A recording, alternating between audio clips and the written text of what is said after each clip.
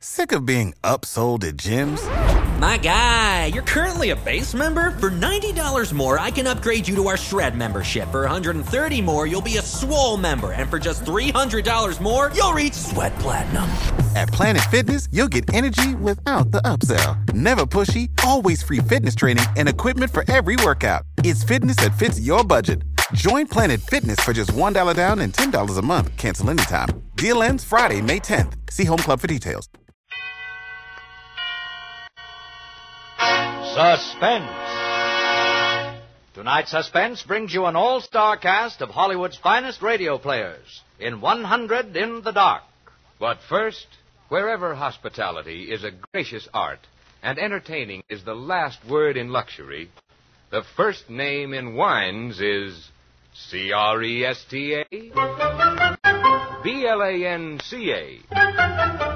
Cresta Blanca. Cresta Blanca. Cresta Blanca. Yes, that's Cresta Blanca wines, a symbol of perfect taste, of gracious living. To pay your guests a sincere compliment, distinguish your holiday dining by serving a fine Cresta Blanca California Burgundy or Sauterne. When you pour these proud Cresta Blanca wines from the finest of the vines, you enjoy the best. Shenley's Cresta Blanca Wine Company, Livermore, California. And now, Shenley brings you radio's outstanding theater of thrills, Suspense. Presented by Roma Wines. That's R-O-M-A, Roma Wines, for your enjoyment. Tonight, Roma Wines of Fresno, California, presents 100 in the Dark, a study in suspense. Produced, edited, and directed for Shenley by William Spear.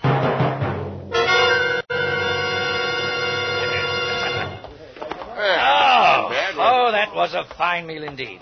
Me for the club any time. Here. You can all sit here, Queenie. Oh, yes. If you'll just draw up that chair for Mr. Peters. There you are, Peters.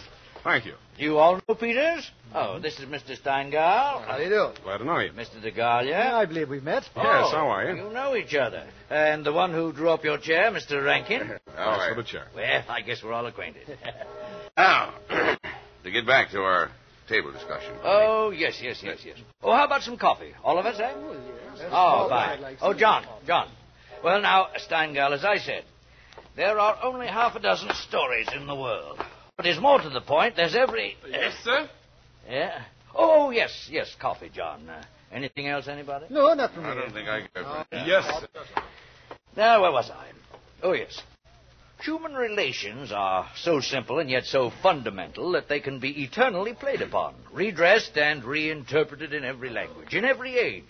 They remain inexhaustible in the possibility of variation. Well, that's true, of course. Yeah, well, that's very possible. Well, now, But you...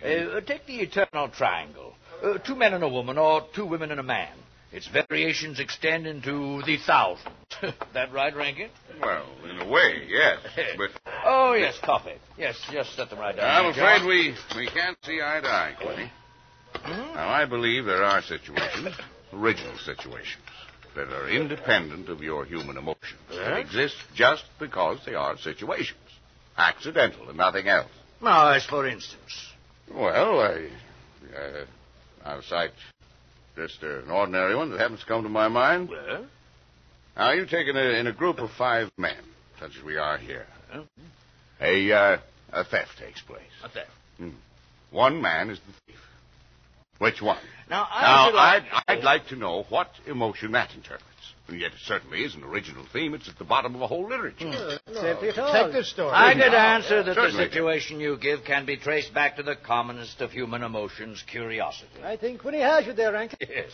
Why, the whole art of a detective story consists in the statement of the problem. Why, anyone can do it. I can do it. Steingall can do it. Well, I don't. Rankin, I believe even you can do it. Thank you. The solution doesn't count. It's usually banal. It should be prohibited.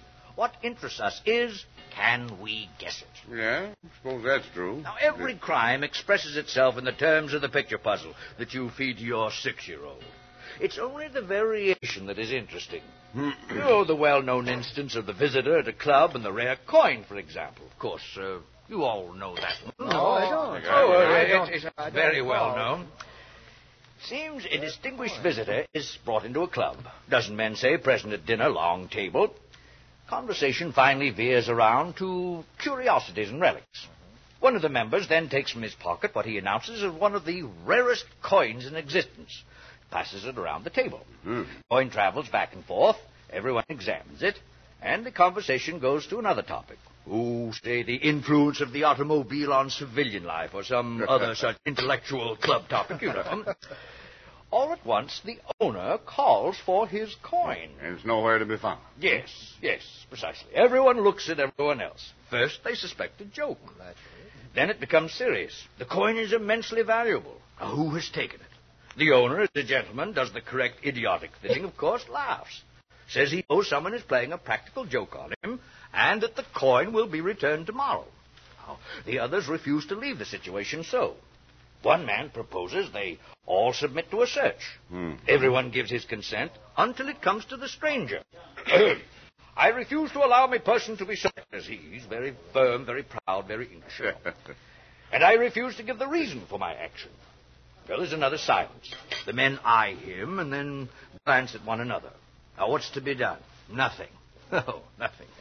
There is etiquette, that magnificent inflated balloon. The visitor evidently has the coin, but he is their guest and etiquette protects him. Now, nice situation, eh? Well, the table is clear. A waiter removes a dish of fruit, and there, under the ledge of the plate, where it had been pushed, is the coin. Yeah, well, I heard yes, of course, banal explanation. I know. Solutions always should be. At once, everyone is profuse with apologies. Whereupon the visitor rises and says, now, I can give you the reason for my refusal to be searched. There are only 2 known specimens of the coin in existence, and the second happens to be here in my vest pocket. Of course, the story is very well invented, but the turn to it is very nice indeed. Well, I knew that story, but the ending, though, is too obvious to be invented. So? The visitor should have had on him not another coin, but something absolutely different.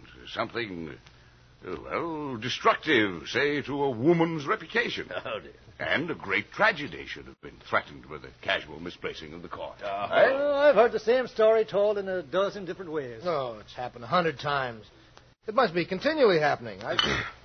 I know one extraordinary instance. In fact, the most extraordinary instance of the sort I've ever heard. Why, Peters, you rascal.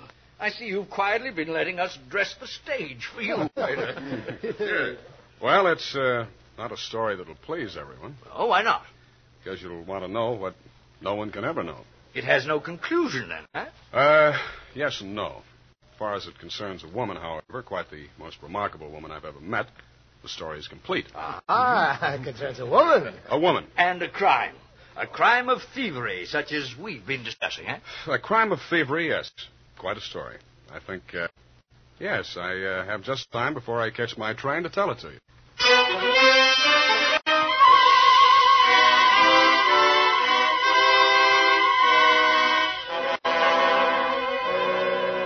For suspense, Roma Wines are bringing you 100 in the Dark.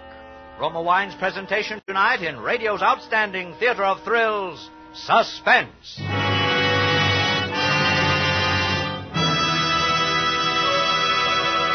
Suspense, radio's outstanding theater of thrills, is presented by Roma Wines. That's R-O-M-A, Roma Wines, selected for better taste from the world's greatest reserves of fine wines. Next week, Americans everywhere will celebrate Thanksgiving, and in millions of homes, families, and friends will give a toast of thankfulness with better-tasting Roma California wines. That's because Roma wines are America's favorite wines for festive occasions as well as everyday enjoyment. No matter what you're planning for Thanksgiving dinner, there's a fine Roma wine to make every morsel a taste delight. Glorify the flavor of your turkey with golden-hued, delicate Roma Sauterne. Or if you're having meat, enjoy robust, full-bodied Roma Burgundy, the perfect flavor mate of your favorite roast. That's why more Americans enjoy Roma wines, that's R-O-M-A, Roma wines, than any other wines. And now, Roma wines bring us back to the Artists and Writers Club, where 5 club members regaling themselves over after-dinner coffee are settling down to hear a story told by a guest, a certain Mr. Peters. His is a narrative well calculated to keep his listeners in Suspense. Quinny, before I start, I wonder would you ask John, I believe is his name? Yes. John. Yes, gentlemen? John, I have a train to catch. Would you be good enough to get me out of here in exactly 15 minutes? In 15 minutes, sir. Thank you. Well, you have our attention, Peters. It concerns a woman. Do I know the woman? Possibly. Probably, I should say, but no more than anyone else. Oh, an actress. What she's been in the past, I don't know. Promoter would better describe her. A very feminine woman, and yet, as you shall see, with an unusual, instantaneous masculine power of decision. Oh, well. Peters, you're destroying your story. Your preface will bring an anticlimax. You shall be the judge. Of course, it should be particularly interesting to you because I believe most of you are acquainted with the people involved. Oh, really? The names I shall use, of course, are disguises.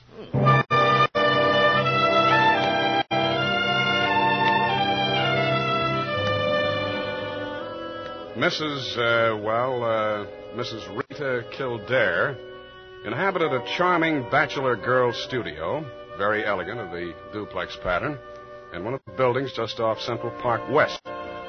She knew pretty nearly everyone in that indescribable society in New York that is drawn from all levels, that imposes but one condition for membership, and that is to be amusing. Good phrase, that, Peters. Good phrase. She had a certain amount of money. She knew a certain number of men in Wall Street affairs, and her studio was furnished with taste and even distinction. She was of any age. She might have suffered everything or nothing at all. In this mingled society, her invitations were eagerly sought, her dinners were spontaneous, and the discussions, though gay and usually daring, were invariably under the control of wit and good taste. On the Sunday night of this adventure, she had, according to her invariable custom, sent away her Filipino butler and invited to an informal chafing dish supper 7 of her more congenial friends. At 7 o'clock, having finished dressing, she put in order her bedroom, which formed a sort of free passage between the studio and a small dining room with the kitchen beyond. Then, going into the studio, she struck a match and was about to light the candlesticks which illuminated the room, when the bell rang, and a Mr. Flanders, a broker, compact, nervously alive, well-groomed, was waiting as she opened the door. Well, you're early. On the contrary, dear lady, you are late. Well, in any case, hello, and come on inside. Here, let me take your things. Thank you. I'm the first, I suppose. Of course. And since you are, you can be a good boy and help me light the candles. Delighted. Who's to be here tonight? The Enos Jacksons. Oh, I thought they were separated. Not yet. How interesting. Only you, dear lady, would dream of serving us a couple on the verge. Well, it is interesting, isn't it? Assuredly. Where did you know the Jacksons? Through the Warings. Jackson's a rather doubtful person, isn't he? Let's call him a very sharp lawyer. Oh? They tell me, though, he's been gambling pretty much in deep. Oh, how about yourself? Oh, me? I'm a bachelor, and if I lose my shirt, it makes no difference. Oh, is that possible? Probable, even. Who else is coming? Oh, Maud Lyle. You know her. No, I don't think so. You do, too. You met her here some time ago. A journalist. Oh, yes, I'd forgotten. Mr. Harris, a clubman, is coming. And the Stanley Cheevers. The Stanley Cheevers? Uh-huh. Are we going to gamble? Well, don't tell me you object. Oh, certainly not. Only the Cheevers, they play quite a game. Well united, and they have an unusual streak of good luck. Say, by the way, it's Jackson, isn't it, who's so attractive to Mrs. Cheevers? Quite right. Well, what a charming party. Mm-hmm. And where does Maud Lyle come in? Oh, don't joke. She's in a desperate way. And young Harris? Oh, he used to make the salad and cream the chicken. I see the whole party. I, of course, am to add the element of respectability. Of what? I apologize. That's better. No one, of course, knows who's coming. No one, of course.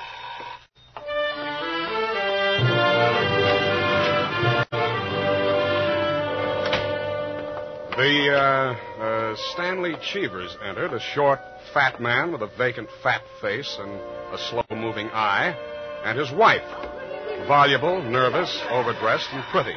Mr.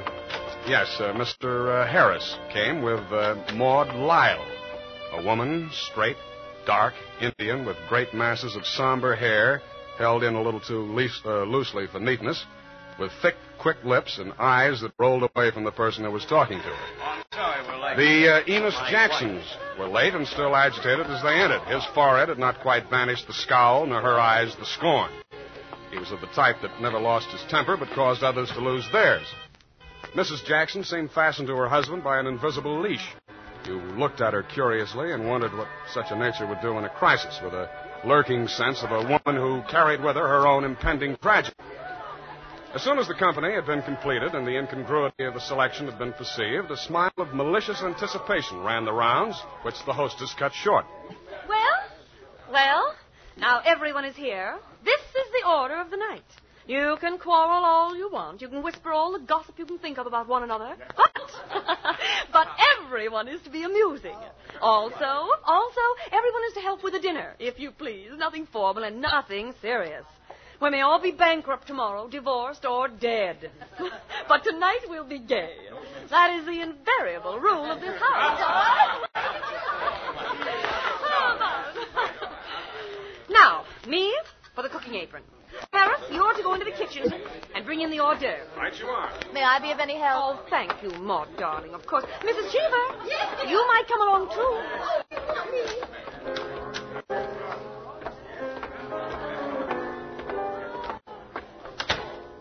There, now. Oh, Maud, darling, please tie me up and back, will you? Oh, yes.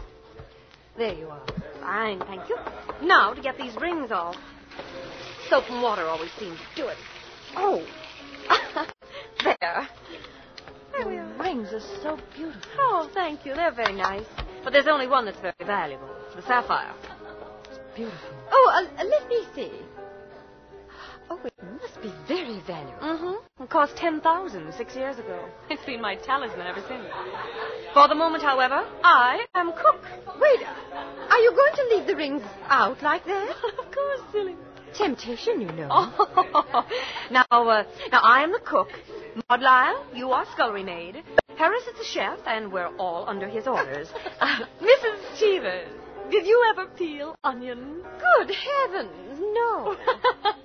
There are no onions to peel. All you have to do is help set the table. Well...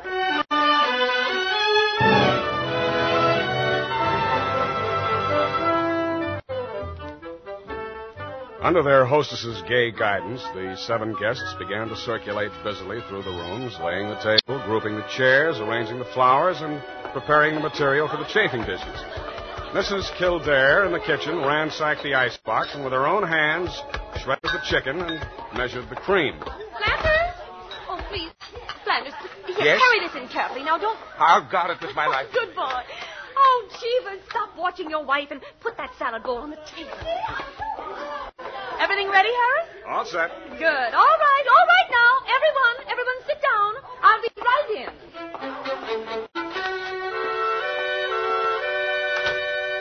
She went into her bedroom, took off her apron, and hung it in the closet. Then, going to her dressing table, she drew the hat pin around which were her rings from the pincushion and carelessly slipped them on her fingers.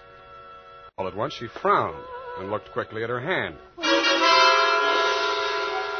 Only 2 rings were there. The 3rd ring, the sapphire, was missing. Stupid. She returned to her dressing table. Immediately, she stopped. She remembered quite clearly putting the hat pin through the 3 rings.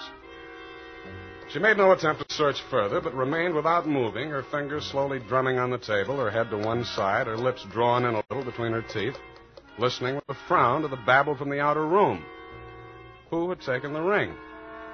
Each of her guests had had a dozen opportunities in the course of the time that she'd been busy in the kitchen. Too much time before the mirror, dear lady. Well, it's not Flanders. Then she reconsidered. Well, why not? He's clever. Oh, I've got to think. To gain time, she walked back slowly to the kitchen, her head bowed in thought, her thumb between her teeth. Who has taken She ran over the characters of her guests and their situations as she knew them. Strangely enough, at each, her mind stopped upon some reason that might explain a sudden temptation. Well, I'll find out nothing this way. That's not the important thing to me just now. The important thing is to get that ring back. And slowly, deliberately, she began to walk back and forth, her clenched hand beating the deliberate, rhythmic measure of her journey. 5 minutes later, as Harris, installed as chef over the chafing dish, was giving directions, spoon in the air, Mrs. Kildare came into the room like a lengthening shadow. Her entrance had been made with scarcely a perceptible sound, and yet each guest was aware of it at the same moment, with a little nervous start. Oh, heavens, dear lady. You came in on us like a Greek tragedy. What is it you have for us? A surprise? I have something to say to you. Huh? Mr. Enos Jackson, Yes, Mrs. Kildare? kindly do as I ask you. Why, certainly. Go to the door, Go to the door. please. Yes? Lock it and bring me the key, please. Some kind of a game. There you are. Thank you. And now the bedroom door. Would you do the same? Of course. Thank you, Mr. Jackson. Mr. Cheever, Yes? would you blow out all the candles except the candelabrum on the table? Blow out all the candles? Except the candelabrum. For goodness sakes, Mrs. Kildare, what is it? I'm getting terribly worked up. My nerves... Maud Lyle. Yes? Put the candelabrum on this table. Here. No, wait a minute. Mr. Jackson. Yes? First, clear off the table, please. I want nothing on it. Mrs. Kildare. That's it. Now, please, put down the candelabrum.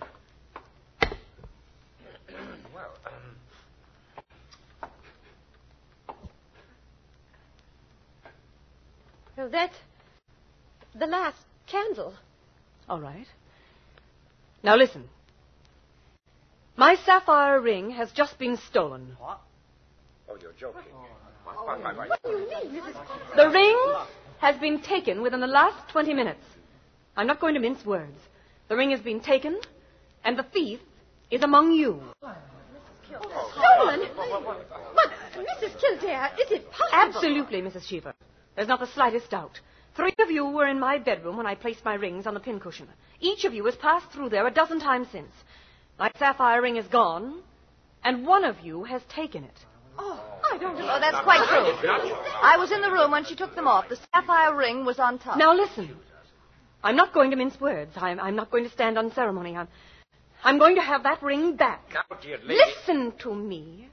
I'm going to have that ring back, and until I do, not a soul shall leave this room. I don't care who's taken it. All I want is my ring. Now, I'm going to make it possible for whoever took it to restore it without possibility of detection.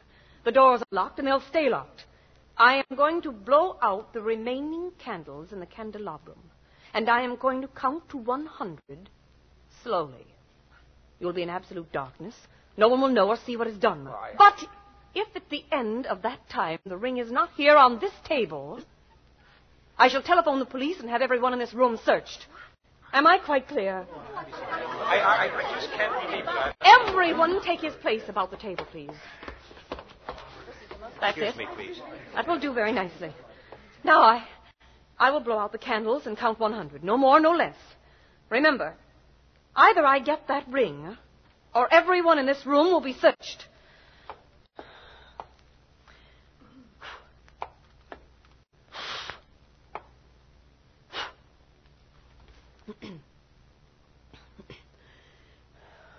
One, 2, 3, 4, 5, 6, 7, 8, 9, 10, 11, 12, 13, 14, 15, 16, 17, 18, 19, 20, 21, 22, 23, 24, 25, 26, 27, 28, 29, 30, 31, 32, 33, 34, 35, 36, 37, 38, 39, 40, 41, 42, 43, 44, 45, 46, 47, 48, 49, 50. 51, 52, 53, 54, 55, 56, 57, 58, 59, 60, 61, 62, 63, 64, 65, 66, 67, 68, 69, 70. 71, 72, 73, 74, 75, 76, 77, 78. The ring. 79, 80, 81, 82, 83, 84, 85, 86, 87, 88, 89, 90, 91, 92, 93, 94, 95, 96, 97, 98, 99, 100.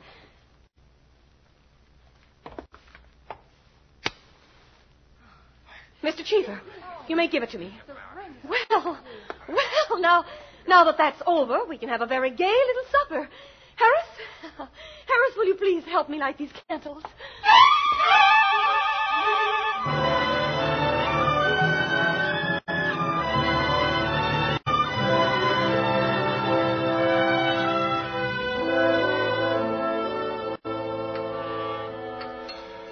And, there you are, gentlemen. Well, I say, Peters, old boy, that's not all. Absolutely. The story ends there? The story ends there. But who took the ring? Uh-huh. What, it was never found out? Never?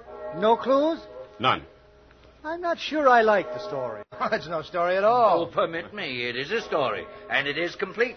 In fact, I consider it unique, because it has none of the banalities of a solution. Leaves the problem even more confused than at the start. Well, I don't see. Of course you don't, my dear Rankin. You do not see that any solution would be commonplace, whereas no solution leaves a true intellectual problem. How so?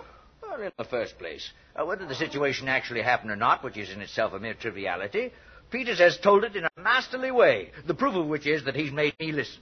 Let's observe. Now, each person present might have taken the ring. Flanders, a broker, just come a cropper. Maud Lyle, a woman on the ragged side of life in desperate means. Either Mr. and Mrs. Cheever, suspected of being card sharps, and a very good touch that, too, Peters. Mr. Enos Jackson, a sharp lawyer, or his wife about to be divorced. Even Harris, concerning whom very cleverly Peters has said absolutely nothing, to make him quite the most suspicious of all. There are, therefore, 7 solutions, all possible, all logical. But beyond this is left a great intellectual problem. How so? Was it a feminine or a masculine action to restore the ring when threatened with a search, knowing that Mrs. Kildare's clever expedient of throwing the room into darkness made detection impossible? Or was it a woman who lacked the necessary courage to continue, or was it a man who repented his first impulse? Is a man or is a woman the greater natural criminal? That's simple, Quinny. A woman took it, of course. Oh, on the contrary, it was a man.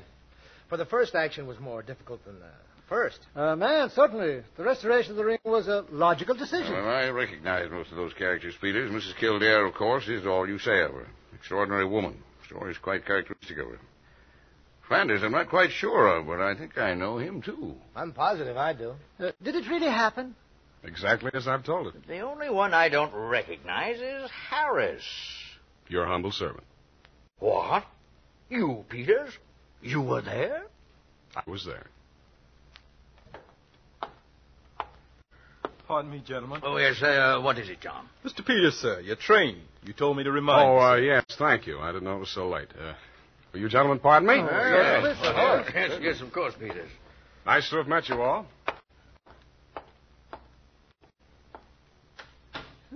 Curious chap. Extraordinary. Now, I wonder... I wonder if we're wondering the same thing, gentlemen.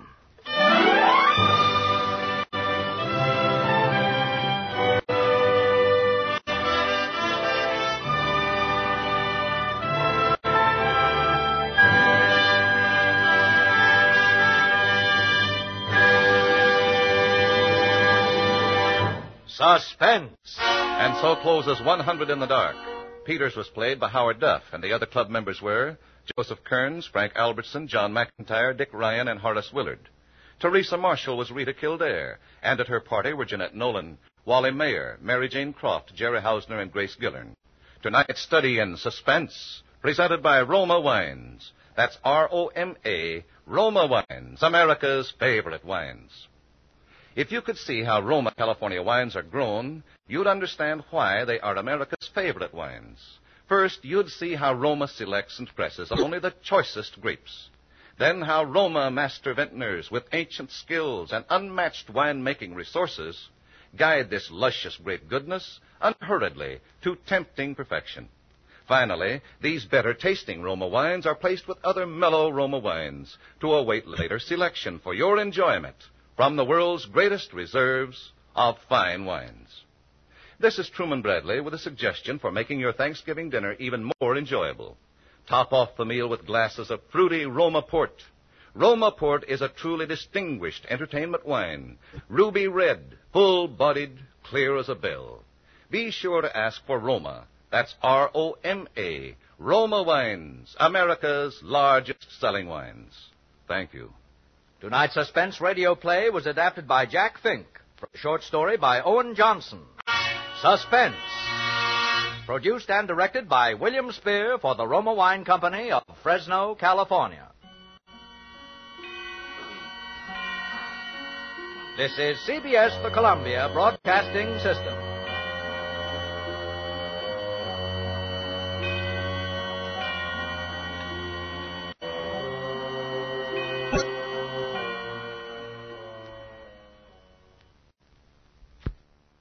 You know how to book flights and hotels. All you're missing is a tool to plan the travel experiences you'll have once you arrive. That's why you need Viator. Book guided tours, excursions, and more in one place. There are over 300,000 travel experiences to choose from, so you can find something for everyone. And Viator offers free cancellation and 24/7 customer support for worry-free travel. Download the Viator app now and use code Viator10 for 10% off your first booking in the app. Find travel experiences for you. Do more with Viator.